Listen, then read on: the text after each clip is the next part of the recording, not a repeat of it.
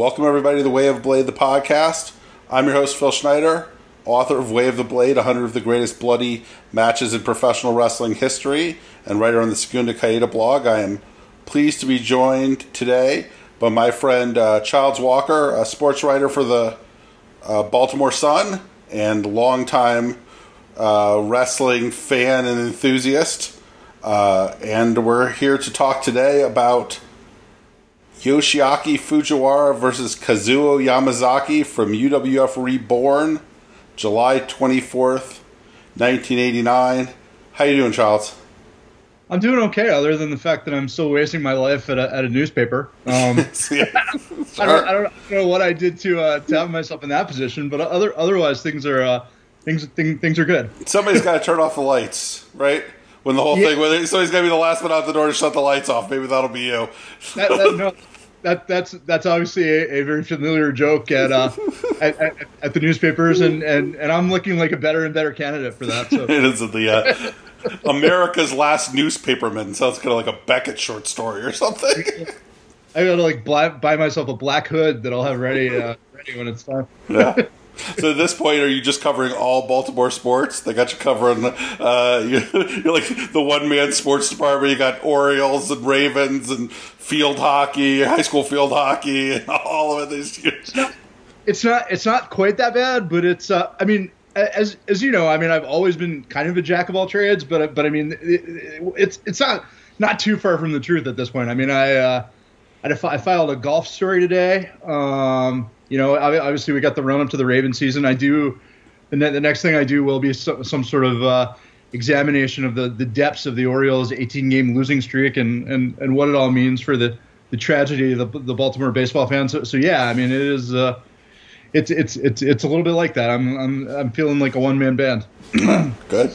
Well, we're here to talk about today one of maybe my all-time favorite wrestler. You know, it changes with everything. Yoshiaki Fujiwara in what might be his masterpiece. The July 24th, 1989 UWF Reborn battle against Kazuo Yamazaki. Tell me a little bit about your sort of thoughts and feelings about Fujiwara. And I guess Yamazaki is fine. But, we know who the star of this match is. Let's be honest. Yeah, I mean, you've always been a discovery guy at heart, right? Like you're a guy who likes to find new stuff and find people to be excited about that no one's been excited about before. And I feel like Fujiwara might be your ultimate on that front, right? Is that fair to say? I mean, yeah, sure. That or the French stuff, right? One of the two. Yeah. But yeah, I mean, he was a guy who my initial experience with him, I was a little late to this. I wasn't contemporaneously a fan of his in like the 90s. It was around the time when we put together the other Japan set for Death Valley Driver, which this match is on and was my number one voting for, that I really became this enormous super fan of his. But because I remember reading the old DVD-VRs, and this is probably when I was like first getting a taste for shoot style. And you guys would rip on Fujiwara, right? Like back in the day. I mean, and that was sort of the default. I mean, a lot of people thought he sucked until you guys really did the footage dive for the 80s set. I mean, he was not a guy who had a strong reputation among internet wrestling nerds. And yeah, I mean, Mike Lorifeiss, who reviewed a lot of this stuff and sold a lot of this stuff, he craps on Fujiwara in a lot of his reviews. I remember that my first real experience with him was he had a match against Kawada in All Japan. That was maybe the worst match quality-wise to on-paper excitement-wise I can ever think of. Like when you're talking about a match where you look at your paper and think, oh, this, and then actually watch it like, oh, that. And so that was my first experience with him. And I remember revisiting that match after I became a big Fujiwara fan, kind of assuming that I would have judged it unfairly and like it now, and no, it's still terrible. And it's like they had I think it might have been a weird political thing, but like Fujiwara just basically didn't sell anything for Kawada at all. like Kawada would kick him and Fujiwara would just look at him, and then like the end he like kind of popped up at the finish. And it's, he's a guy who's great at selling. It's not like he does that normally. So it felt like something was up. Like there's probably some sort of article that could be written about the politics of what was actually going on in that match. But I remember thinking, who is this old fart who's like getting kicked in the face by Kawada and just ignoring it? This guy stinks. And then, like obviously when I got into it, this was a real outlier as far as the quality of his matches because he's, a genius, in a wrestling genius in other ways. But yeah, I think I came to him through your guys' sort of through the lens of your guys' enthusiasm for him, which you had developed, through watching all that footage for the set. So, I mean, for me, I didn't quite have the like I didn't go through sort of the phase of assuming he sucked or look at him in a skeptical way. I mean, I was drawn to him because you guys were so excited about him. So I mean, I came in expecting good things, and then of course he meets those expectations and exceeds them. I mean, he's, just going back and watching this match yesterday. I mean, it's still pretty. A lot of the stuff he did is still pretty unique, I think. Even now it feels that way. And and when you go back and watch his classic matches, they don't really feel like anybody else's classic matches, which is a pretty hard thing to pull off. Given how many imitators we've seen over the years, of various people. I mean, everything feels recycled. But watching that match yesterday for the first time in years, it still felt pretty damn fresh to me. Yeah, and he has so many children, right? I mean, guys that he trained and helped train and promotion. I mean, that's the other thing about Fujiwara. You'd expect, he trained all those battle arts guys. He helped train all of, all of the groups of guys coming in the UWF after him. The Yamazaki in this match is a guy he helped train. And you figure a guy with that many wrestling kids, there would be somebody who did his stuff. And I think Ishikawa does sort of. But not like Fujiwara. I mean, it's great in his own way. I mean, Ishikawa is probably the biggest one where you feel echoes of Fujiwara when you watch him. But, Ishikawa had other fathers too, of course. And even still, a lot of the little Fujiwara isms you don't even see from an Ishikawa. So I mean, it's you have to go to the straight source to get the good pure stuff. Right. Yeah, for sure. And I mean, not only what we're talking about is how great he is at mat work, which I think he's one of the, any argument for greatest mat wrestler of all time includes him if you're being serious about it, right? But also just this match I think is a master class of smirks, which is also one of his great, he's just he can be such a smirky shitbird in such an entertaining way. And he is all over sort of taunting and, fucking with Yamazaki. And even when he gets hit, he kind of goes, all right, I'm still going to tap my belly even after you kick me in the belly. and I'm still going to do fake karate when you throw your kicks. I'm going to do high school teen movie villain making fun of an Asian guy karate kicks in response. Just kind of just complete, for a guy who's so lovable in some ways, he is also just such a dick. Well, yeah, there's a lot of what you would think of as downtime in this match, but you watch it and he's so engaging with his bullshit that it doesn't end up feeling like downtime, or at least it doesn't to me. I mean, it's a long match for a shoot style match. I mean, obviously they're kind of teasing a 30-minute draw, but man, I feel like it just whipped by when I watched it yesterday, and again, it's because he's so good at that space filling. I mean, and you alluded to the stuff he does. I mean, the little hand gestures, and just the way he scoffs at the beginning when Yamazaki tries some of his goofier spin kicks. I mean, it's just he works the whole match with his face, independent of what he does with his body, and it's not even. You talked about him as a mat wrestler. It's not even really a great mat wrestling match for him. I mean, I wouldn't, if I were steering somebody to a Fujiwara mat worker clinic, this would not be it. I mean, there's some nice hard exchanges, but I mean, I don't think that's ultimately what you come away with when you watch this one. Right. I mean, there's some really cool when they go down in the mat counter stuff, I really love the way he'll like, somebody will get his back and he'll just kind of like twist an ankle or turn away, and it always seems like he has a counter to a counter to a counter. But yeah, you're right. This is a very honest feet match, right? It's Yamazaki's kicks against Fujiwara's headbutts and body shots.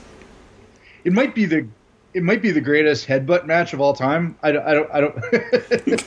This is going to be a superlatives podcast. I'm not going to do a Fujiwara podcast and not have superlatives. I mean, in some ways, this match, this is the Way of the Blade is a book about bloody wrestling. This match is not a bloodbath. It's got blood in it, and it's got blood in a really like meaningful way, but only maybe in the last 30 seconds of the match. But yeah, I could see tremendous headbutts, just tremendous by from to the side of the head to the cheek, over the eye, to the neck, and some really, really great like body shots too, which is a hard thing to do in pro wrestling, to have good looking body shots. One of my favorite things to see, great body shots, but not something that's easy to pull off.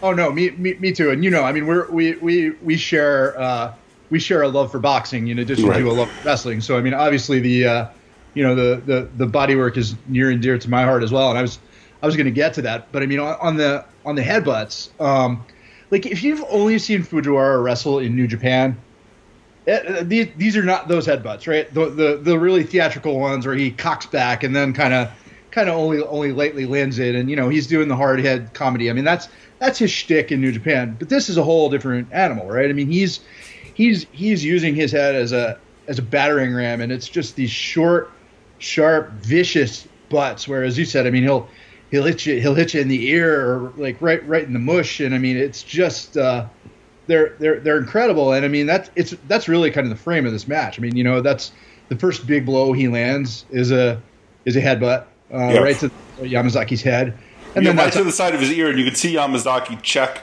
his ear to see if it like he opened up the side of his ear. Did he bust his eardrum? He bust his eardrum with the very first headbutt of the thing. It was definitely in the mix, and you see that, you're like, okay, this is the stuff. Yes, I want to see it. I want to see an early broken eardrum in this match. That's what I want to see. And then Yamazaki gets in a nasty little headbutt, like sort of toward the end, and that's like an oh shit moment where you think maybe the match is going to go the other way, and then of course headbutts play prominently into the finish. So I mean, it's just it is a brilliant symphony of headbutts. I want to come back to something that you mentioned a minute ago, because you said that this was a relatively long shoot style match, but that was one of the things you didn't do.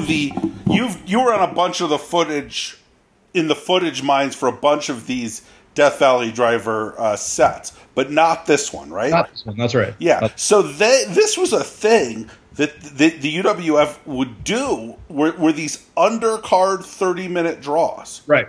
Like right. So this was long, but I mean they would do this all the time, and it was the weirdest thing. It was sometimes tough to watch, because when we were putting this together, this 80s set together, me and I think Tom, we watched all of it. So we'd watch, Miyato versus Nakado time limit draws, Miyato Anjo versus time limit draws, Miyato Mark Rush versus time limit draws. This show opens with a Mark Rush Suzuki 30-minute time limit draw. Right. And it almost feels like they just did that thing all to set up this match. Like, that's why they did it. Whoever the booker was said, we got to do a 30-minute time limit draw on virtually every show just to set up, to make it really mean something when we tease it at the end of this match. Well, at least that's a more fulfilling way to think of it, because a lot of those matches are just dog shit to sit through, right? I mean, I kind of enjoy almost everybody in the promotion, so maybe dog shit's harsh. But you're never thinking. None of them you really think that needed 30 minutes. My favorite. There's a couple of months after that. Leg locks. It's a lot of leg locks.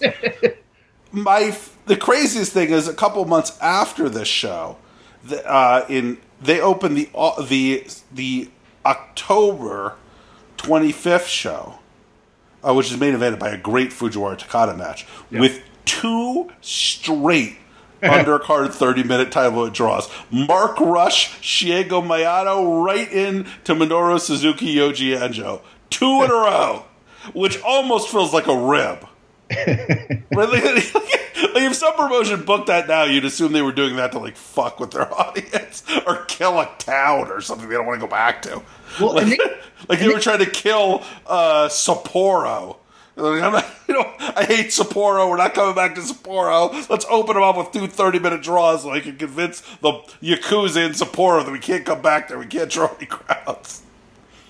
Well, and I mean, I think they kept doing them in UWFI, which is I think neither of our favorite shoot style promotion, but I don't think those went away. Yeah, they followed around Takada like an unfortunate stink. Right. Yeah. So but again, I think like it kind of really works in the context of this match because you just assume it's going to be another 30-minute draw, and you're like, okay, that's just something they do in this promotion. I mean, I know when I watched it for the first time after seeing, Rush Miyato on the same show, and this was the main event of that. I remember thinking, this is. Or no, it wasn't Rush Miata. It was a different one. It was in the main. It wasn't that one. But seeing that when I was watching the show, Miata, I remember thinking, it's going to be another 30-minute draw. This match is awesome. It really could use a finish. And I think there's an argument. We're talking a lot. Like I said, this could be a superlative fight. Fujiwara may be the best finish guy in wrestling history. Who would be some contenders for that? For like the greatest finish guys, like setting up really impressive finishes.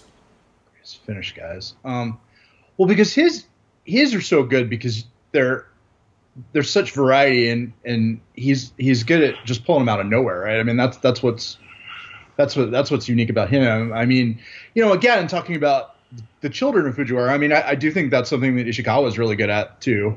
I mean, he's a guy, but I'm trying to think. I mean, who's like your American best finish guy? Yeah, I don't know. Danielson's pretty good, but I mean, he got pretty formulaic too at points. I mean, that's the thing. I mean, he was good in that he had different things he could go to. But I mean, the finish thing in general, I feel like in modern wrestling, they all have to be so elaborate now that I mean,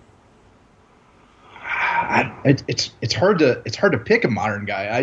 There's not one that's leaping out to me. I don't know. And so much of the older great wrestlers, it's not like Ric Flair had great finishes. Like a lot of his finishes were grab the trunks or whatever, right? I guess Bret Hart was sort of known for pulling out some nifty ones that didn't depend on the sharpshooter or whatever, right? I mean, if you want a very mainstream guy, he's a guy who put some nice thought into his finishes. Yeah, there you go. But I mean, a good nominee for like American guy, but it's not like you're ever going to put Bret Hart finishes against Fujiwara finishes. It's like they have any. Well, because there's no violence in it, right? Right. There's no. Yeah, he gets a nice roll up. I mean, it was always it was always maybe one of my criticisms of Bret Hart is that you never got the. I mean, he had nice punches, but he wasn't a guy who you ever thought was really viciously. No, even the famous Austin match where Austin's bleeding in the sharpshooter, right? It doesn't have the aura of real violence. Yeah, it has the aura of effective performance art. But I mean, it ain't this match. Right. Yeah. I mean, I really like that match. I rewatched that one again after not really bugging Steve from usually wrote it for the book. It was really so sure surprised at how much I liked it. But I'll do a podcast on that one. I'm assuming with somebody, maybe you. I don't know. You're probably going to come back. I was saying, I talk to you about this. Well, I don't have 100 friends I can talk to about wrestling. I got 30, and they'll each come on 3 times. It feels like we should talk a little about Yamazaki this, but I'm not going to. So I want to talk. One of the other great things I think about Fujiwara in this style and in this match is his selling, because my favorite thing about Fujiwara, selling-wise, is that he only sells stuff that lands. He never sells attempt. He only sells conclusion, which is not true of most wrestlers. So you'll often see people like, every kick that Yamazaki lands here isn't super clean. And if it's not clean, Fujiwara shrugs it off. You know what I mean? And well, you know, and a lot of times he modulates it where he starts to shrug it off. And then he goes, oh, no, that one landed. You know what I mean? Which is something you see in real combat sports all the time, too. Like, you know a punch lands hard in boxing and in MMA when the guy pretends it doesn't hurt. Right? Like, that's how you know it hurts, right? The guy shrugs it off and does a little dance about it, doesn't really hurt him. That's how you know he really got cracked. No, he's got an awesome. I mean, one of his 10 counts in this match is an awesome sort of half delayed sell, right? Where he eats the shot and you're right. I mean, it's like, you know, he does the thing where he's shielding his body and, you know, normally he's just gonna take it, but then he does sort of slowly. He sort of slowly goes down. And no, he's beautiful with that. But yeah, I love the early stuff where, you know, again, I mean, if Yamazaki throws some like goofy shit at him, some like, you know, Bruce Lee movie shit, like not only does he not sell it, he sort of actively like looks at him like, you know, really, you're going to come at me with that shit? Yeah, what the fuck do you think we're doing here? What is this crap? Save that for your Takada singles. That's what you can do when you pull off that stuff. You guys can do that all night long in between your shitty leg locks. Yes. That's a separate podcast where me and you talk about how much we hate those matches, which are universally loved by everyone else. But to be fair, I do think Yamazaki really steps up to it in this match. I mean, he, you know, in those nasty, violent dogfight exchanges, I mean, he's there taking those shots and giving those shots, right? I mean, this is a really great performance by him for a guy who, absolutely. And he had some other ones. I mean, he had those Hashimoto matches later in his career. He's a guy who's got a pretty great top 10. No, he's an awesome dance partner for wrestlers that I really love. Yeah, you know, which look, that's a lot better than you can say for most guys. So I mean, that's not a. You know, he's still got this match on his resume, even if we're giving more credit to Fujiwara. Yeah, but I mean, like I said, it's yeah, and he is really good, and I think it does feel like a real achievement when he starts really turning it on Fujiwara, especially because Fujiwara has been so dismissive of him early in the match. You get a sense where at one point Fujiwara goes, "Fuck, man, this is harder than I thought it was going to be. I thought I was going to run through this kid." And he just need me right in the kidneys, and I'm in actual real deep trouble here, and I wasn't expecting to be. No, I mean, and I think Yamazaki sets that tone pretty early. I mean, he sort of gets out an early grappling exchange, and Fujiwara's prone, and he just sort of punts him right in the ribs, and it's like, okay, you know, he's here to play. And the kidneys seem like I mean, Fujiwara feels like a guy who has put a bottle of sake or two away in his day, right? And those kidneys can't be in great shape. Right? He can't be in perfect kidneys. I don't get a sense that he's a guy who, although obviously a tremendous athlete in great physical condition, is not a guy who lives a clean monastic lifestyle. I mean, somehow though, he's in better shape than almost every other Japanese wrestler of his generation, right? Yeah, seriously. He's still kicking. Well, he's a very weird thing about Fujiwara, where he's the guy who always looked 50. Yeah, he did. Looked 50 when he was 25. He looks 50 when he's 70. It doesn't look tremendously different now than he looked in this match, which at this point is like 30 years ago. Right, and because he looked 10 years older than he was here, and now looks like 10 years younger than he is now. Yeah, and you know, when you see Fujiwara, I mean, Fujiwara still is, you know, not incredibly active, but still shows up a couple, you know, half a dozen times a year in wrestling matches, and is usually still pretty entertaining for a guy who's very old. I would say if it wasn't for whatever the hell is going on with Black Terry, I would say he's the best wrestler in his, you know, 60s and 70s. Certainly, even now. Yeah. And I mean, it's funny, right? I mean, he's much older. He seems much older than Yamazaki. And Yamazaki's got to be retired for what, 15, 20 years now? Yeah, I don't even know. I don't even know when the last time he would have wrestled was. Yeah, it has. This is an answerable question. Hold on a second. I can just Like, right? This is in the it's 2000. Yeah, his last match was he retired 21 years ago. Yamazaki. Last match was January 4th, 2000. This is the last time we wrestled. Well, so so there you go. Not actually that long. If you think about it, a pretty short career for Yamazaki, right? He's going to probably start, 15 years seems like it, right? Probably started around 83 or 84, I'm guessing. He was in another one of the New Japan trainees who was in the first UWF. But he looks really young in the first UWF stuff. Yeah. I mean, he really looks like a baby. 82 was his debut match. Yeah. Losing to Black Cat. It's a guy who I think every wrestler their first loss is to Black Cat. And that's kind of how it works in New Japan, right? And as I recall, there was another Fujiwara Yamazaki match from the first UWF run that was also on the set. That was like sort of an interesting comparison to this one. Now, I didn't watch that match this time around, so I'm not 100% sure, but I feel like they had one from like 85 or something that was kind of you could kind of see how Yamazaki had grown and how they'd kind of grown the style when you compared the 85 version to the 89 version. Yeah, this 89, the 89-90 UWF stuff is just off the charts great, and really is when they sort of mastered this whole thing, I think.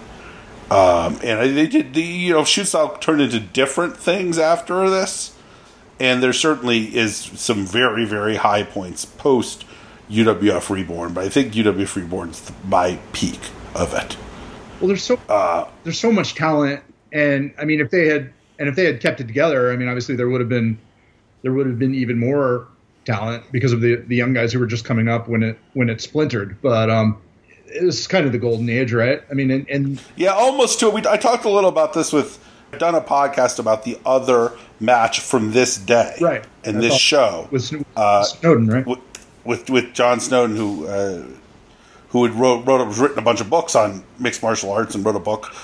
His Shamrock biography is very good. Has got chapters about backstage UWF and PWFG backstage politics, which is just insane that anybody would write a book that has that in there. But happy that it exists. Right. And we talked about this, that it almost had to end just because there just was too many guys, right? Like you just couldn't have this many talented people around. And have it exist, right? Like at some point, they'd have to break off because you couldn't have, Maeda and Yamazaki and Takada and Funaki and Suzuki, and then Ishikawa and all those guys are in the pipeline behind them, and it's just too many top guys. And at some point, you just they all kind of needed to have their own teams. Well, Kevin Durant couldn't stay on the Warriors past 3 years. He needed to go have his own team, right? At some point, you just couldn't have that many all-stars in your roster. Which is, I guess, what eventually just too many guys needed to be the top guy. Yeah, I mean, you watch the show, and the crowd is hot. I mean, it is they're hanging on everything they do in this match. And I mean, it's, I think probably your uninitiated American fan would assume that shoot style would be sort of a quiet thing overall, and obviously that's sort of a perception of Japanese crowds, and it certainly can be, but I mean, not the case here. I mean, and they were hanging not just on the big exchanges, but on all the kind of littler stuff that we talked about. I mean, the Fujiwara bullshit, and it's just, I mean, they're hooked on every one of the 29 minutes.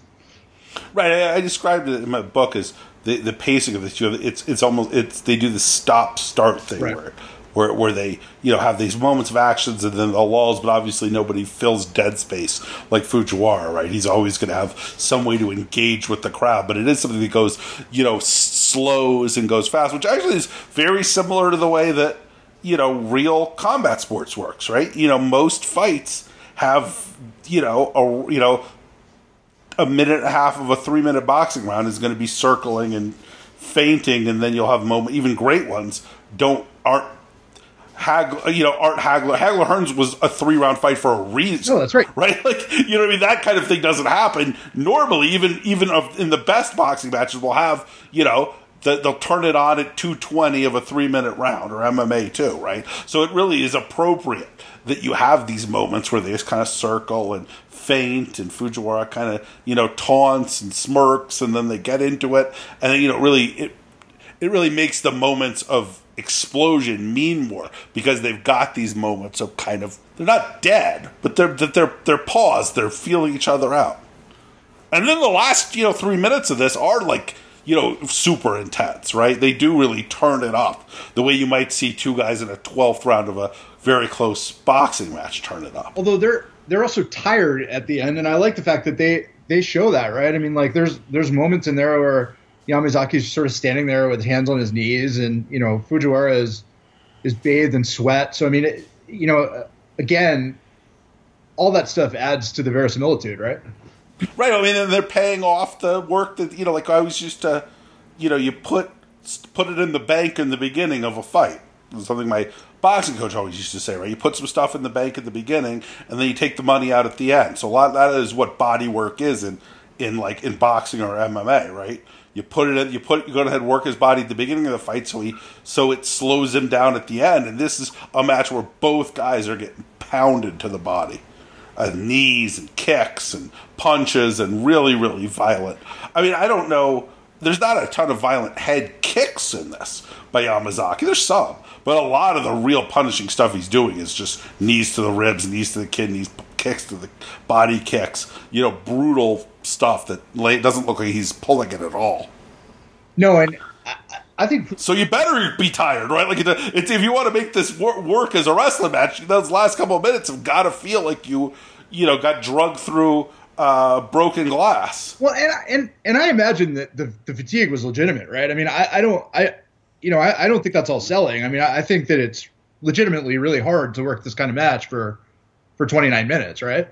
And I think a lot of what they did in these promotions was just basically 75-80%, they just go out there and shoot for a while and then have a finish. I think it's a lot of how this stuff was worked. I don't think you didn't have Pat Patterson wasn't back in there laying out, segments or anything like that. I think they just I don't know how much even calling it in the ring they were doing. I think they just, went out there and fought, and then they had a finish. And maybe that's, me looking at that with a little bit of rose-colored glasses, but that was always kind of my impression. So yeah, I mean, you go through 30 minutes of hard sparring, like even if it's not a full fight, even if it's hard sparring, that is exhausting. And I know that even just how exhausting it is just, sparring boxing. I've never sparred, with kicks and grappling and anything like that either. I can imagine it's even more tiring. I always do wonder how they talk about the more. Did they talk ahead of time about any of the sort of more violent exchanges that led to the knockdowns? Just because, I mean, some of those shots are so nasty. I mean, I don't know if you just sort of, if they would just go in sort of expecting that, knowing who they were working against, or how they sort of worked that out. I mean, I assume they worked out sort of who was going to take how many falls, but beyond that, I don't know how much they would have talked it out. Yeah, I mean, I imagine these are also guys who, I mean, it was a small promotion, right? So you imagine that they were training together. Sure. And I mean, Fujiwara, I think, had a pretty big hand in training Yamazaki, and I imagine that a lot of this stuff was worked out just straight work in the gym. But yeah, I mean, I don't know how they called this stuff. I'm not sure if that's an answerable question. Yeah. Yeah. Right. I think a lot of this was just, I mean, and the thing about, the idea of most of this just being as you go, they had so many moments which really felt like moments in this match, right? Where they really felt like dramatic beats that you would script out, which makes it even more impressive if that was just something that happened somewhat naturally, yeah. Right? Those downs that happened really were, really moments of drama. No, I mean, there was this incredible. This was maybe my favorite sequence in the match. There, like, fairly late, Yamazaki he lands a sharp kick to the face. As you said, there weren't a lot, and Fujiwara did his sort of nifty delayed collapse thing. Then he gets up and he kind of goes into his classic shielding his body in the corner act, which is you see you see throughout his career, and he was brilliant at that. But then instead of sort of playing rope-a-dope, he just fights his way out of the corner with, I think, really the best body punches I've ever seen him throw, which is saying something because, I mean, he's a guy with great body punches. And he drops Yamazaki, and Yamazaki at that point is down to one knockdown. And it's just an amazing sequence of wrestling, right? So good. Yeah. And like I said, just am such a enormous fan of great body punches, and name the great body punchers in pro wrestling on one hand, maybe. It's hard to do. It's hard to work a body punch. I think it's a lot harder to work a body punch than it is to work a punch to the head. Yeah, they tend to look like they tend to look like pulled punches, right? And I mean, it's and they almost have to be, because I mean, we know, you know how much damage a body punch does. I mean, like, it's you can't hit a clean body punch. Personally. I remember the I don't know if I've told the story in the podcast before. Maybe I have. My first ever sparring when I trained boxing was at Finley's Gym in Washington, D.C., which is this classic old, like, shitty boxing gym over a garage in Washington, D.C., that some of the great fighters in D.C. history have trained at. I mean, I got a ringworm once because the owner just had his dogs was always in there. And they're always like, it was really classic stuff. There's always like 3 guys in their 80s just sitting and playing checkers, and it was clear that like one of them fought Jake LaMotta. Like, all 3 of those guys, one of them fought Jake LaMotta, one of them fought got knocked out by Sugar Ray Robinson or something like that. They would just be in there playing checkers. So that was the vision. And the first time where my guy who trained me wanted to see whether I was tough enough to actually go past boxing class and actually go into boxing training, he put me in there with a guy who was sort of a DC sports legend, John Bebe Durham, who was like a Georgetown basketball like Hall of Famer, maybe the best player in Georgetown basketball history before Ewing, played a little bit in the NBA, and was a huge guy. And he was older at that point, but probably in his late 40s.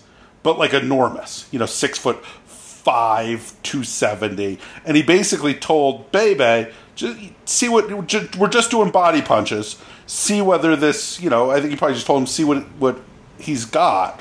So he basically just beat the living shit out of me with body punches to the point where it was just like brutal. But I was like, the 25-year-old kid full of testosterone, I'm thinking, well, I'm not gonna back down here. I can't back down. What am I if I back down? So it just like took this, absolutely thumping to the body, and it hurt as much as anything's ever hurt in my entire life. So body punches are not, you're right, I don't know how you can make them look good if they're pulled. And if they're not pulled, they are pulverizing.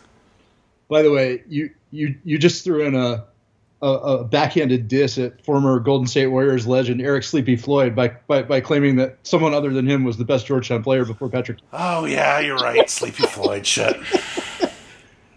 Bebe's my friend. He's a buddy of mine, though. I became pretty good friends with him later in life, so I wanted to give him his flowers. I hear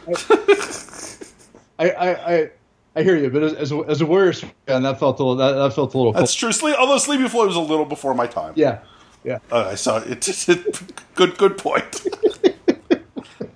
But anyway, I had to get my back in the day anecdote in on the podcast to let them know my bona fides when it comes to fist fights. So I want to talk a little about this finish, because we talked about Fujiwara being one of the great finish guys of all time. This is just an absolutely masterful finish. So we've talked about it really heating up at the very end of this match, right? Where it really, you have the point where Fujiwara is able to knock him down with those body shots. And then Yamazaki sort of backs Fujiwara into the corner. Fujiwara has been laying him out with headbutts the entire fight, right? Like we talked about the one to the ear at the open earlier, just these absolutely brutal headbutts. And Yamazaki throws a receipt, for those headbutts at the end of this thing, and which is what qualifies this match for my book. Because Fujiwara comes up just like with a mouthful of blood, like he just had dental surgery. It's like she's like dripping out of his mouth. So like I don't know what exactly Yamazaki did to his mouth. Whether he knocked out teeth, kind of looked like he knocked out teeth. Well, or really cut his cheek bad or something. Because he goes from no blood to a lot of blood really fast. What he did was he rammed the top of his head full force into his mouth. Whatever damage that wrought. It was a horrifying thing to do to a person.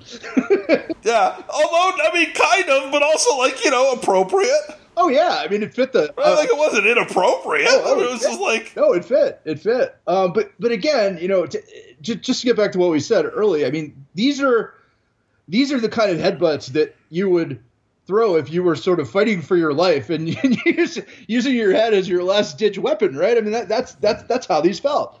Yeah, it's an Irish bar fight headbutt, right? Yeah, right. Right. Yeah, that's what it is. I mean, I get the. I was a rugby player. I've got hit with one of those headbutts before in a bar. That doesn't feel great. I never really threw them. I didn't really felt like I had confidence. I was just gonna be like, I was always gonna be just take the guy to the ground. I wasn't gonna try to mess up. I didn't feel like I had the great technique on those headbutts. But this one, yeah, he drives it right into his mouth, and you can kind of just see Fujiwara. He puts a little like. Chicken wing or whatever on afterwards. It doesn't really sold or anything like that. And Fujiwara kind of walks around. I'm watching it. Right, I walks around. He's got blood streaming out of his mouth. He checks his teeth. Kind of goes, "All right, motherfucker, I gotcha. This is what we're doing, huh? We're doing this." And he unloads He throws some like little bullshit kicks, right? Like to get his head around him. And then we're talking about like at this point it's 29 minutes and 20 seconds in, and then he just kind of absolutely demolishes him with headbutts. I mean, just full force running headbutts right to his, 4 or 5 of them right to his face for the knockout. It really did feel like, okay, that was a great little headbutt. That was cute. That was cute. Okay. All right. But yeah, I mean, I'm going to cave your eye in with my head.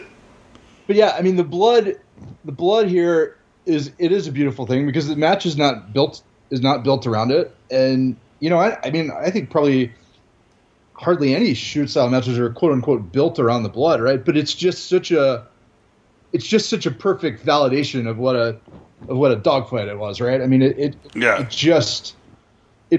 puts the stamp on the whole thing. Yeah, and we get some really great Fujiwara celebration post match. Where he kind of his little dance, he points to everybody in the crowd, and he just like a real like, yeah. This is what this kid. This is what's still going on here. This kid is a tough little kid. Give him a lot of credit. Give this youngster a lot of credit. But when the chips are down, this is what I do. Which I thought was just great. And then he gives him a big hug at the end and like really does, like celebrates what they achieved together. But I do love his kind of like post-match strut. And right, they're very gracious with each other. And again, that's we've seen that in boxing over the years. After the most horrifying fights, it's ultimately usually brings the fighters closer together, right? Sure, right. I mean, they always said that like Mickey Ward and Arturo Gatti were like bosom buddies after their fight. Weird moment of communion. Yeah, I mean, I get it. There is something about going through that where you feel like I was it always involved in violent sports and football and rugby and boxing, all that same sort of thing, where you do kind of feel like, well, this guy's crazy enough to do this shit too, so I have to respect him at least a little bit. Yeah. And obviously there is some less theatrical, hatred and shoot style stuff than there is in normal professional wrestling, where you don't build that. There's not angles as much in this kind of thing. No. So you do see a little more. It is a little more like a sports idea, although I think there wasn't as much graciousness and goodwill between Funaki and Nakano, for example, in the ship match earlier in the show, which I wrote about in the book and talked about in the podcast. Those guys, you did get the sense, were eager to hug and celebrate each other. They still fucking hate each other when it was over, right. Which happens sometimes in fights too, right? Well, absolutely. Absolutely. Like, I don't know if Ali and Joe Frazier ever made up. I believe they definitely did not. So you see it sometimes the other way too, right? Sometimes it's like, I'm never going to forgive this person for, what they said or what they did or what they put me through, right? I don't know if, and that's part of it too. Yeah. Yeah. And I don't know if do you think you could do there are some promotions that do shoot style today in various ways. But it was really a sort of a moment in time that we talked. I talked a little about this other podcast too. Like, MMA sort of killed it. Sort of sadly in a lot of ways, because it is when it's done well, it's the best. It is like if somebody just did this match all of a sudden on a modern show, I don't even know what people would make of it. Like I don't know. You could do it on an indie. I bet this would get over on an indie show. Yeah. If you did this, it's like, you guys do versions of this that aren't as good, right? That get over pretty well. Sure. There's been some pretty well received, Dominic Garrini matches. Not the one we talked about in my book wasn't a match like that, but he's done shoot style matches that have gone over well, and I've really enjoyed it. And obviously, as much as I like Dominic Garrini, he is not Yoshiaki Fujiwara or really even Yamazaki, right? As far as the level of skill and talent for doing this kind of thing. So I think you could do it. It's long. But again, wrestling matches are long these days. So maybe, the late lamented NXT matches, some of those would go 45 minutes. I don't know if we're going to see that anymore, but they certainly would do them, right? And there are certainly indie matches that go really long now too. So I don't know, maybe you could do it.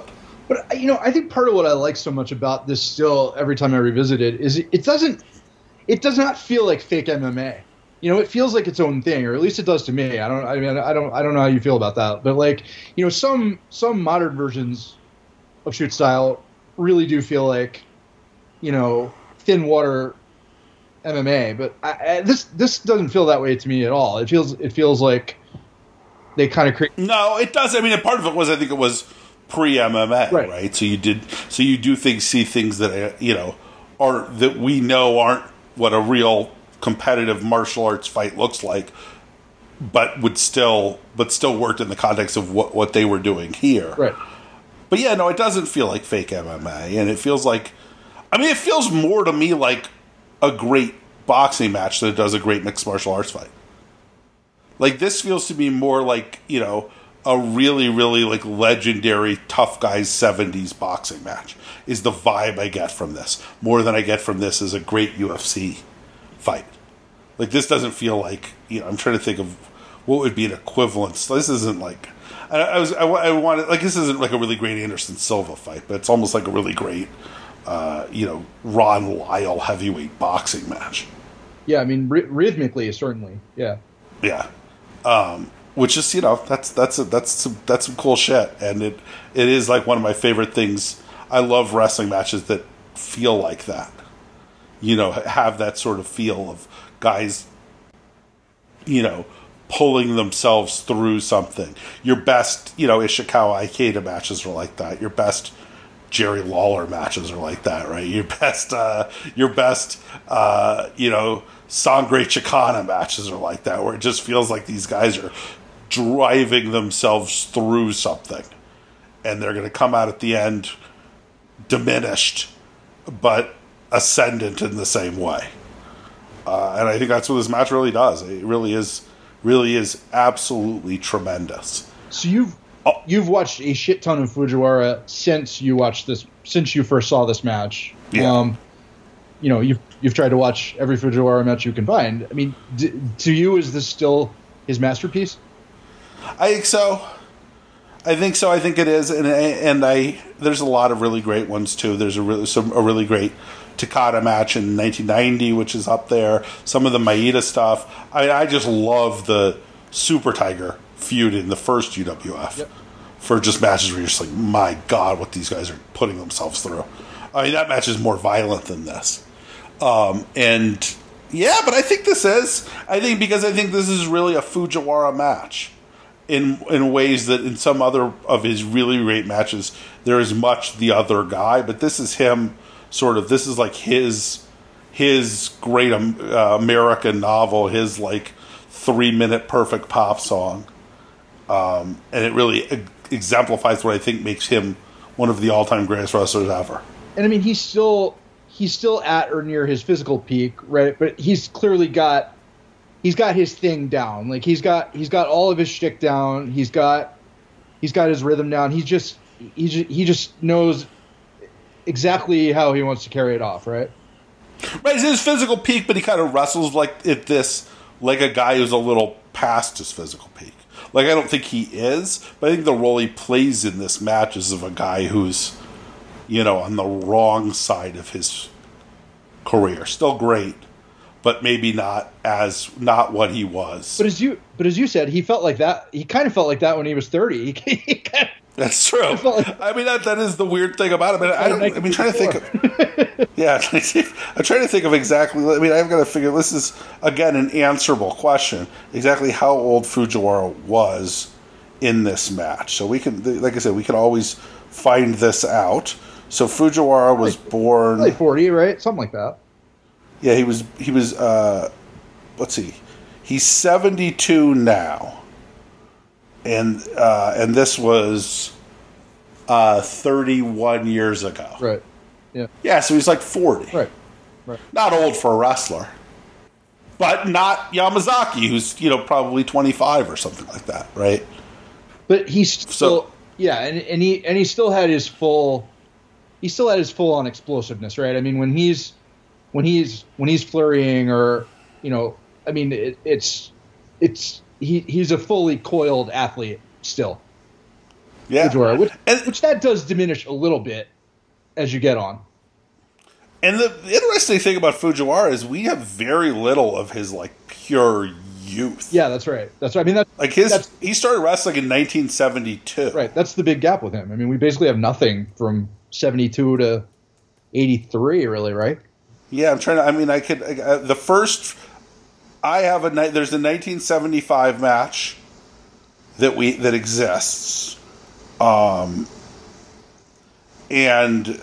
which is like the Young Lions Cup match with him and Kimura, where he's very young, and then he spends most of the 70s and early 80s in between Japan and Europe.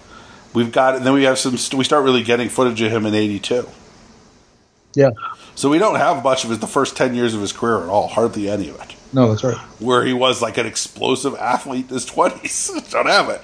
We started, I mean, I'm sure even in 75, he kind of didn't look like he was 20. But goddamn, if you look through, like I'm looking at Cage Match right now, if you look through some of the stuff he had in the 73, which he had matches against Kurisu and Gran Hamada and Fujinami in 73. I mean, I imagine this stuff was just incredible. Right? Can you imagine what a 73 Kido Fujiwara match would look like? We've seen what late 80s Fujiwara Kido matches look like. Or what like young Fujinami Fujiwara, where they wrestled each other a lot and didn't really ever have a singles match during the peak of their careers, even though they had some really great like tag things. Well, they had an amazing segment in one of those gauntlet matches. I think it was the 86 one, which sort of just whets your appetite for a true singles match between them. But you're right, we don't have it. I mean, they have an old guy singles match like way down the line, like early but yeah. They never did it. They never had one in 88, right? Or 87 or 89 during that period where they were really on opposing squads. And that always... Lots of tags, lots of eliminations. That's a real missed... That's one of the great missed opportunity matches in wrestling where it's just like, you didn't happen, but why did it happen? No, it feels... And that period is so phenomenal that, the UWF invasion period, it's one of the... and I know you feel this way too, one of the greatest periods of wrestling that we have, but that is absolutely kind of the missing link. But so I'm counting this out: 11, 12, 13. They had like 20 singles matches in the 70s. They were against each other all the time. 25, I think, singles matches in the 1970s. Obviously, none of them. We don't have footage of any of them. Yeah. I imagine some of them are just awesome. Yeah, I mean, they probably didn't get a lot of time in a lot of them, but yeah. I'm saying like 7 to one, couple went 16, 17 minutes. Yeah. I don't know, man, those New Japan undercard matches sometimes would go long, inexplicably. Yeah. They did a Carl Gotch Cup match in 74 that goes like 14, 15-minute time limit draw in 74. I'm telling you. Very frustrating to look at this. Well, often what happens to me when I start looking at a cage match, I go, fucking hell. Well, right. I remember we would do that with the whole kind of, I mean, there were whole years in Memphis that are like that, right? Where it's just torture stuff. Yeah, it's like, oh, this happened, huh? I've got the TV setting it up, and I'm sure it's taped, and I'm sure who the fuck knows, right? But yeah, that's like, I'm trying to think of what were some other like matches. I mean, you never had a Lawler-Hansen match, even though they were both in Memphis, and for some reason Hansen just worked Austin Idol. Yeah, I'm trying to think of some other ones that were just like, I mean, the WWF being as segmented as it was. Greg Valentine and Randy Savage ever had a match against each other, even though they were both in the WWF in the '85, but they were both heels, so why would they have? I'm trying to think of some other ones like that where it's just like, why didn't this happen? Yeah, no, I don't think they did. I don't know. I mean, but it's very easy to go down the footage rabbit holes, right? Where it just drives you crazy. Yeah, I mean, this one isn't even footage. Just I'm trying to think of just guys like that, like Fujiwara, who just felt like at some point somebody should have booked the goddamn match, and it just never happened, right?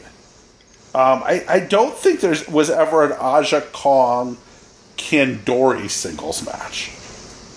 Which, why the fuck not? Right? Those two were always around each other for 20 years. Nobody ever booked them in a singles match against each other. It just kind of drives you nuts. Yeah.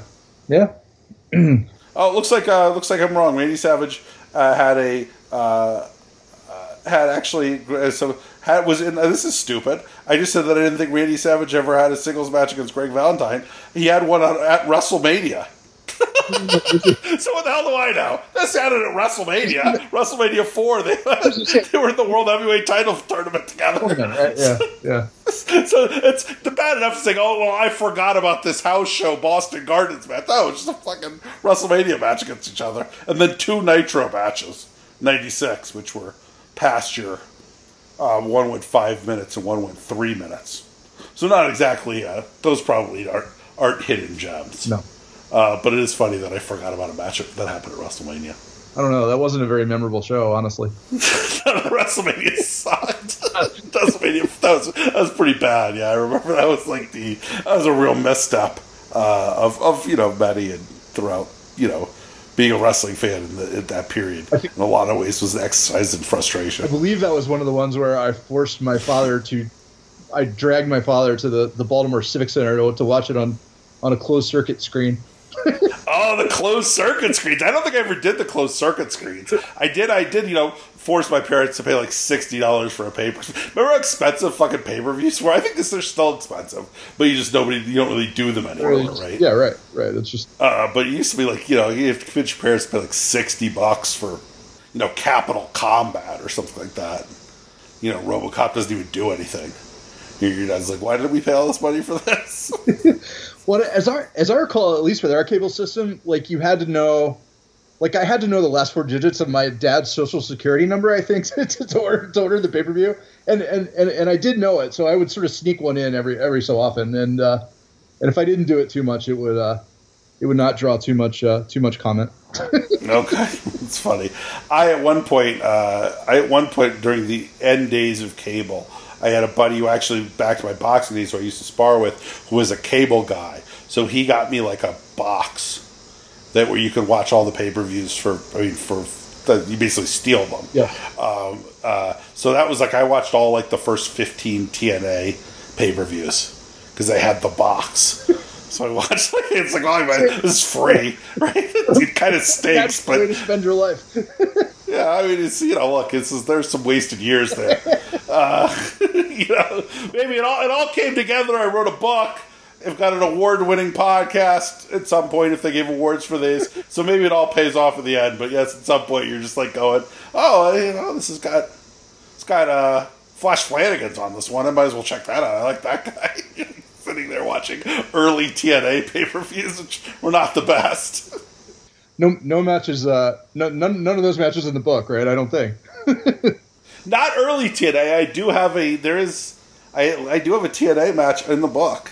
I have Kevin Nash versus Mick Foley is in the book. Ah, yeah. Have you ever seen that match? I think so.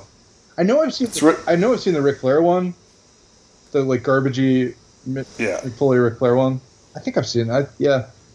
Mick Foley Kevin Nash is tremendous. I recommend that you spend 11 minutes checking it out. It doesn't make any sense. It's 2009 for both those guys. No reason it should be any good. It's in the middle of some stupid, it's in the middle of one of those guys is in the one of the 50 dumb TNA stables. I don't know what the fuck their stable. They just every 3 months would have a new fake NWO.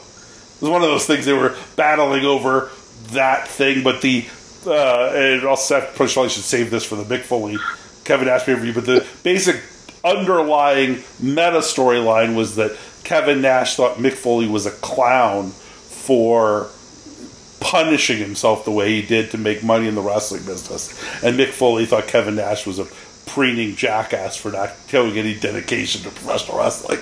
And that was what the storyline of the thing was. Like, Foley's like, I'm going to make you pay. And then Nash was like, and at some point Nash just had to go there to make it work. It's really good. And that has a really stupid ending because TNA is a dumb promotion that did stupid shit all the time. But I fully recommend it. 14, you'll be shocked at how good it is if you watch it. You might think I'm bullshitting you, but you'll be watching this going, I can't believe how good this is. I can't believe that 20 years after the Vader match, he's recreating the match with fucking Kevin Nash of all people as Vader. Honestly, yeah, I'm not sure that I even remember that Kevin Nash was in TNA, but of course he was. Kevin Nash was in TNA for like 10 years. He was in TNA so much longer than he was in any other promotion in his wrestling career. He had like a 3-year run in WCW, and like a 2-year run in the WWF, and like a 10-year run in TNA. It's another ridiculous thing about it. Like, if you look at the number of matches he had in each promotion, so many more in TNA. But yes, that's the other thing. You don't remember this. I did a podcast with Joshua Bishop, who's a really talented indie wrestler. I don't know if you've watched his match with Dominic Garrini, which is in the book, or heard the podcast. I recommend doing both. And he, talked about how the TNA was the thing he grew up on. Like, that was his inspiration. Like, was it like a regional thing, or was it because he? No, it's just like, that was your cool alternative if you're like a kid who wants to get into pro wrestling and doesn't want to be the kind of person who gets really into WWF. That was his ECW or his NWAs. He's a guy who inspired by AJ Styles and Abyss and Samoa Joe and all those guys. Well, and to be fair, it would make sense, man. We're in our 40s. That kid's like 23. But I mean, I would say even for people like us, there was a brief period where it legitimately felt that way, right? Like, I mean, where the guys that you were excited about from the indies, Low-Ki, Styles, Samoa Joe, that was where they kind of made their national splash. So it had a genuine thing going there briefly. Yeah, I guess. And I mean, out of all the, I've watched about as much wrestling as any human ever. But that is a giant blind spot for me. I don't know how much TNA I've ever watched. I'm getting bigger blind spots as I get older. I don't know the last time I watched a New Japan match from in the 20. I don't know how much 21st century New Japan I've watched, for example, for something that a lot of people really love. And similarly, there are, Eric will sometimes make me watch a WWF match, and I'll be like, who the fuck are these guys? Who's that guy? Who is this person? I guess that's the guy. That promotion's got a lot of people in it. Sometimes it's just like they have like 30 guys, 35 guys in NXT UK, and I probably need 3 of them. So, I mean, you're obviously the most famous episode of this podcast is the Tony Khan episode. Obviously, I mean, where are you with the AEW thing? I mean, that's at the forefront of the news right now. We're obviously at a weirdly exciting time to be a mainstream wrestling fan. Are you engaged with that at all? Or I think I'm kind of feeling like I kind of want to start watching it. And I watched this is going to get real. Actually, this is getting recorded on a Monday, released on a Thursday, so this is relatively current. Some of these podcasts sit on the shelf for a while. Well, this one's not going to. So I watched what happened on Friday and kind of really enjoyed it. And I don't know, it's kind of fun to have a promotion that seems to be doing some exciting things in a way that, I don't know if there has been much wrestling that has super excited me as like, I can't wait to watch what happened on This Week in TV. When was the last time a wrestling promotion did that for you? Like, ooh, what's going to happen next week on TV? Not what's, I'm going to find a cool tape or something or a cool match from 30 years ago. But actually, like, I'm excited for Tuesday. Yeah, it feels like it's been more than 10 years, right? I mean, I guess there's been maybe really brief little runs of WWE where it was kind of like that, but... Yeah, like I really like the Shield stuff. Right, I was going to say that Shield Wyatt family time felt a little like that. But that's still like so much. Yeah, I was going to say there's still so much shit. There's a lot of stuff in AEW I'm not excited about either. But it feels like they have ironed out a fair number of the wrinkles that I saw in that promotion earlier. And there's some guys in that promotion who are relatively high up who aren't really my cup of tea. But like it does feel like they are doing, like there is sort of kind of that idea like you saw during Nitro or whatever, where era stuff or Raw during that period where it was actually pretty exciting each week what was going to happen. I mean, Nitro, it was exciting for me in a weird way with Nitro because I was excited, like, I can't believe they brought in Super Astro. But, like, that was a different kind of excitement, but it was still pretty exciting when they brought in Super Astro. Well, I guess that was the beauty of Nitro, right? Like, they were just throwing so much money and so much TV time out that, like, there were so many different layers of things that you could theoretically be excited about. I mean... Yeah, so I don't know. I'm excited. So I think I kind of felt like after Friday, like I think I might actually start watching this promotion regularly on TV. So that's kind of where I am on it. And then maybe that last 2 weeks, and then I'm just like, I can't. They ran a 3-segment Lucha Brothers tag, and I was just like, I can't do it.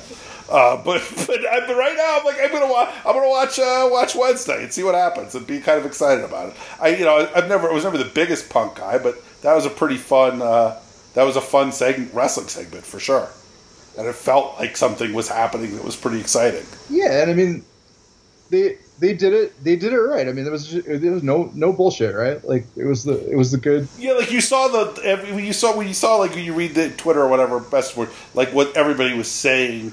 Oh, maybe they're going to do this where it's going to really be MJF under the hoodie, and then there's music's going to come out, and it's just like no, that would have been dumb. They should have just done it like this, right? Like he just comes out, and gives a speech, lets everybody be really excited about it, and then sets something up.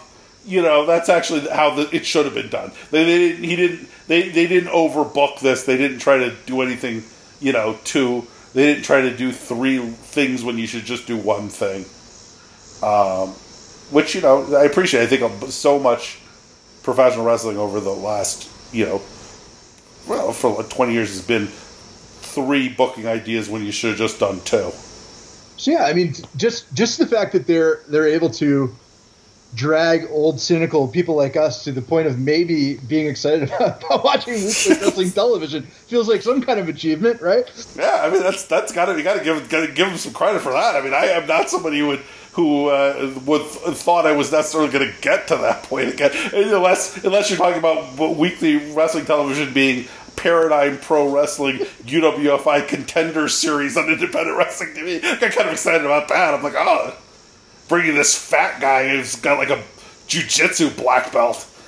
work a 3-minute match in a garage somewhere. I'm into that. But yeah, I mean, like actual on television, pro wrestling television. No, I assume I was done with that. And again, I'm coming in a little hesitant. Right. So sure. But you know, you have to protect yourself. Yeah, and I appreciated Tony Khan doing my podcast. Like, I feel like I watch the show for a little bit and be excited about it. That's really nice for him to do. So I was, certainly, maybe it probably sold me some books. I really appreciate that. So I'm going to go, I think I'm going to watch a couple weeks and see what happens. But I think I think it's also, it seems very clarifying that, it seems like the WWE's really decided that they're going to do something else. So it'll be interesting to see what that thing is. But it doesn't feel like they're going to try to... The style that they've been working and they just feel like they're going to completely go into a different direction. Which will be interesting. I don't know whether you can necessarily just find 10, collegiate offensive linemen and teach them how to wrestle and end up with 2 good guys. But there's a lot of wrestlers I like who are just that, right? Yeah, I mean... people have really been shitting on this. So they're going to get rid of all these indie guys. They're just going to hire, real athletes and try to... I don't know, that's... there's some of my favorite wrestlers are guys who are just kind of, ended up like that, right? Well, I mean, I think we're people who would much rather watch, amateur Russian wrestlers suddenly show up in 1989 New Japan than we would watch... recent NXT, right? So yeah, sure. I'd rather watch Tony Holm than Adam Cole. Fucking all day, right? So yeah, I'm kind of excited to see what they do. I mean, I kind of interested to see what they do with with this idea of just gonna get guys with athletic pedigree and try to teach them to wrestle. I wish the style they were teaching them was a little more interesting. But, who knows? Maybe the style is going to change now. That you're not going to have guys who grew up watching, U.S. indie wrestling. But, I mean, yeah, they're just... I don't know. They're so far up their own asshole that it's kind of hard to know. It's kind of hard to see them finding a way out to a new place. But, I don't know. Yeah, who knows? I mean, it'll be interesting to see, right? I think... like I said, the idea of if they brought in a bunch of amateur wrestlers, that could be cool. I mean, I don't know, maybe. I kind of like Ridge Holland. He's a guy who seems to be only semi-trained and was I think he was a rugby player or something like that. Kind of wrestles like awkward Rick Steiner. Throw a guy in a weird way and I'm playing good. That's cool. I like that. I'm a big fan of awkward Rick Steiner. Get more guys like that, or I was an amateur, 2-time NAIA amateur wrestling champion. I'm just gonna come in here and toss a guy kind of awkwardly on his shoulder. That'd be dope. They should bring back Cal Jack. I think he was working in he was a guy who was in their developmental program at some point. He's like a tall guy with an athletic background. And once they've successfully quote unquote trained them, you can lose interest, right? Right. Yeah. Sure. Exactly. But I'm kind of intrigued. What's an NXT going to look like with a bunch of jacked up ex-football players who have 8 months of training? I don't know. That could be good. I'm a guy who enjoys 1982 Dr. Death Steve Williams. I'm a guy who really likes Dick Vridge. He's a guy tying this back a little bit to the focus of this podcast, UWFA Reborn. His first couple of UWF Reborn matches, even before he kind of learned how to wrestle a little bit in rings, were certainly compelling. Giant Dutch kickboxer, doesn't know what the fuck's going on, but it's going to throw hard punches. I love Dick Vridge because he made people angry. Yeah. Well, I mean, we're watching some more of the ring stuff again. It's I kind of like your guys who are just, aren't necessarily Tamura level slick athletes, but just I'm awkward, but I've got a black belt in Taekwondo, and I'm gonna fucking throw some kicks at your head and see what happens. Right, and I mean, sign me up. Right, or you see Hashimoto wrestling a giant Russian in a gi. It's like, okay, I'm there for fucking hell yeah. I mean, the PWFG Fujiwara run was a lot of him doing that kind of thing. I'm going to try to find an interesting way to work, do something interesting with this Dutch kickboxer, do something interesting with this little Thai boxing guy that I found. Who knows how he ended up here, and he knows what he really knows, what this is. Maybe he doesn't even speak Japanese, or maybe I don't speak Thai, but we're going to do something kind of interesting here. That was a fun period of Fujiwara, where he just was kind of almost, weirdly removed from what other things were going on in his promotion, but just kind of doing these like different style fights against weird dudes. And a lot of those guys never came back, right? Yeah, right. Now we've got Lato Karakwak, I think, in one match, but it's pretty good. Yeah. It wasn't great. It wasn't this, but it was, it was entertaining in a weird way, right? He had a couple, at some point, like the mulleted, U.S. Strip mall dojo guys they brought in. Some of those guys got pretty good by the end. Jerry Flynn, so those guys. I think he had a match against a young Chris Champion. It's like those guys didn't know what they're doing, but it's gonna be entertaining. Yeah, I mean that's the fun of PWFG it's always sort of this. It has a little bit of a carnival mess vibe that you didn't get with the other two. Right? Didn't UWFI and Rings you had a little bit early, had that. UWFI they didn't have as many freaks. In UWFI, they kind of brought in more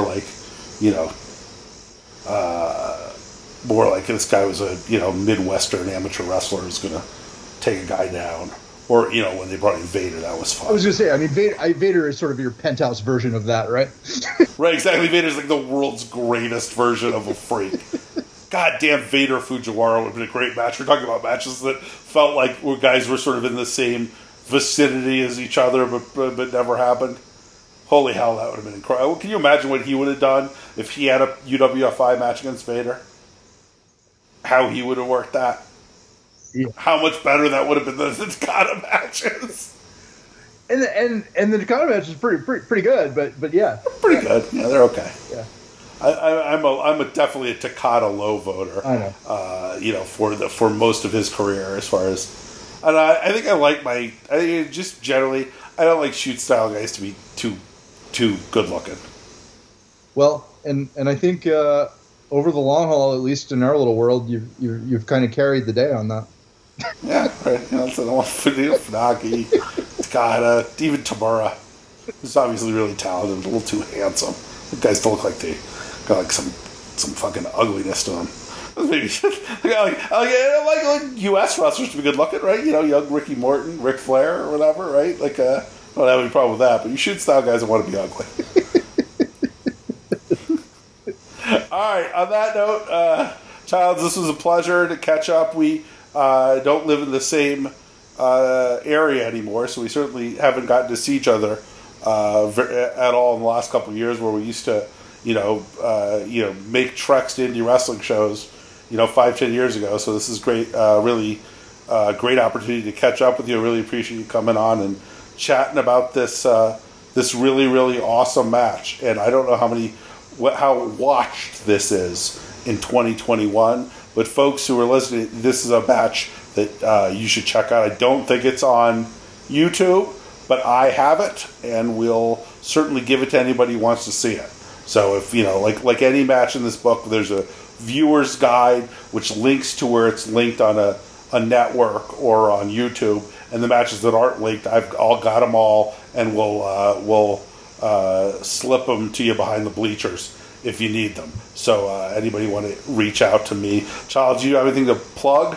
No, you're on Twitter, right? If you have a specific interest in Baltimore sports, please read my scribblings and follow me on Twitter. But otherwise, no. I mean, I would just say to people, as far as the book is concerned, like if you and I have been to a fair amount of wrestling together, and if people want to know what it's like to ride with you in the car on a long trip to see a wrestling match, the book is a fairly good reproduction of that. I feel like you battle tested at least some of the lines in the book, road tested them, during some of those trips. So during a trip to JPW in New Jersey or something like that, sure. I think that's a compliment, right? I mean, I'm taking that as a compliment. I don't know when the spirit was offered, but I'm taking it as a compliment. Yeah. So folks, get that. Do you have a prediction for the Ravens record this year? It's the 17 game thing is throwing me off. Right, like you say, you want to say 8-8, but you don't know whether. It's probably 12-5. I think is 12-5. Okay, that's weird. Yeah, it is weird. It's weird to say 12-5, right? Feels very very wrong. Absolutely. All right, my friend. Thank you so much. You have a great one. We'll be back next week with more another episode of Way of the Blade.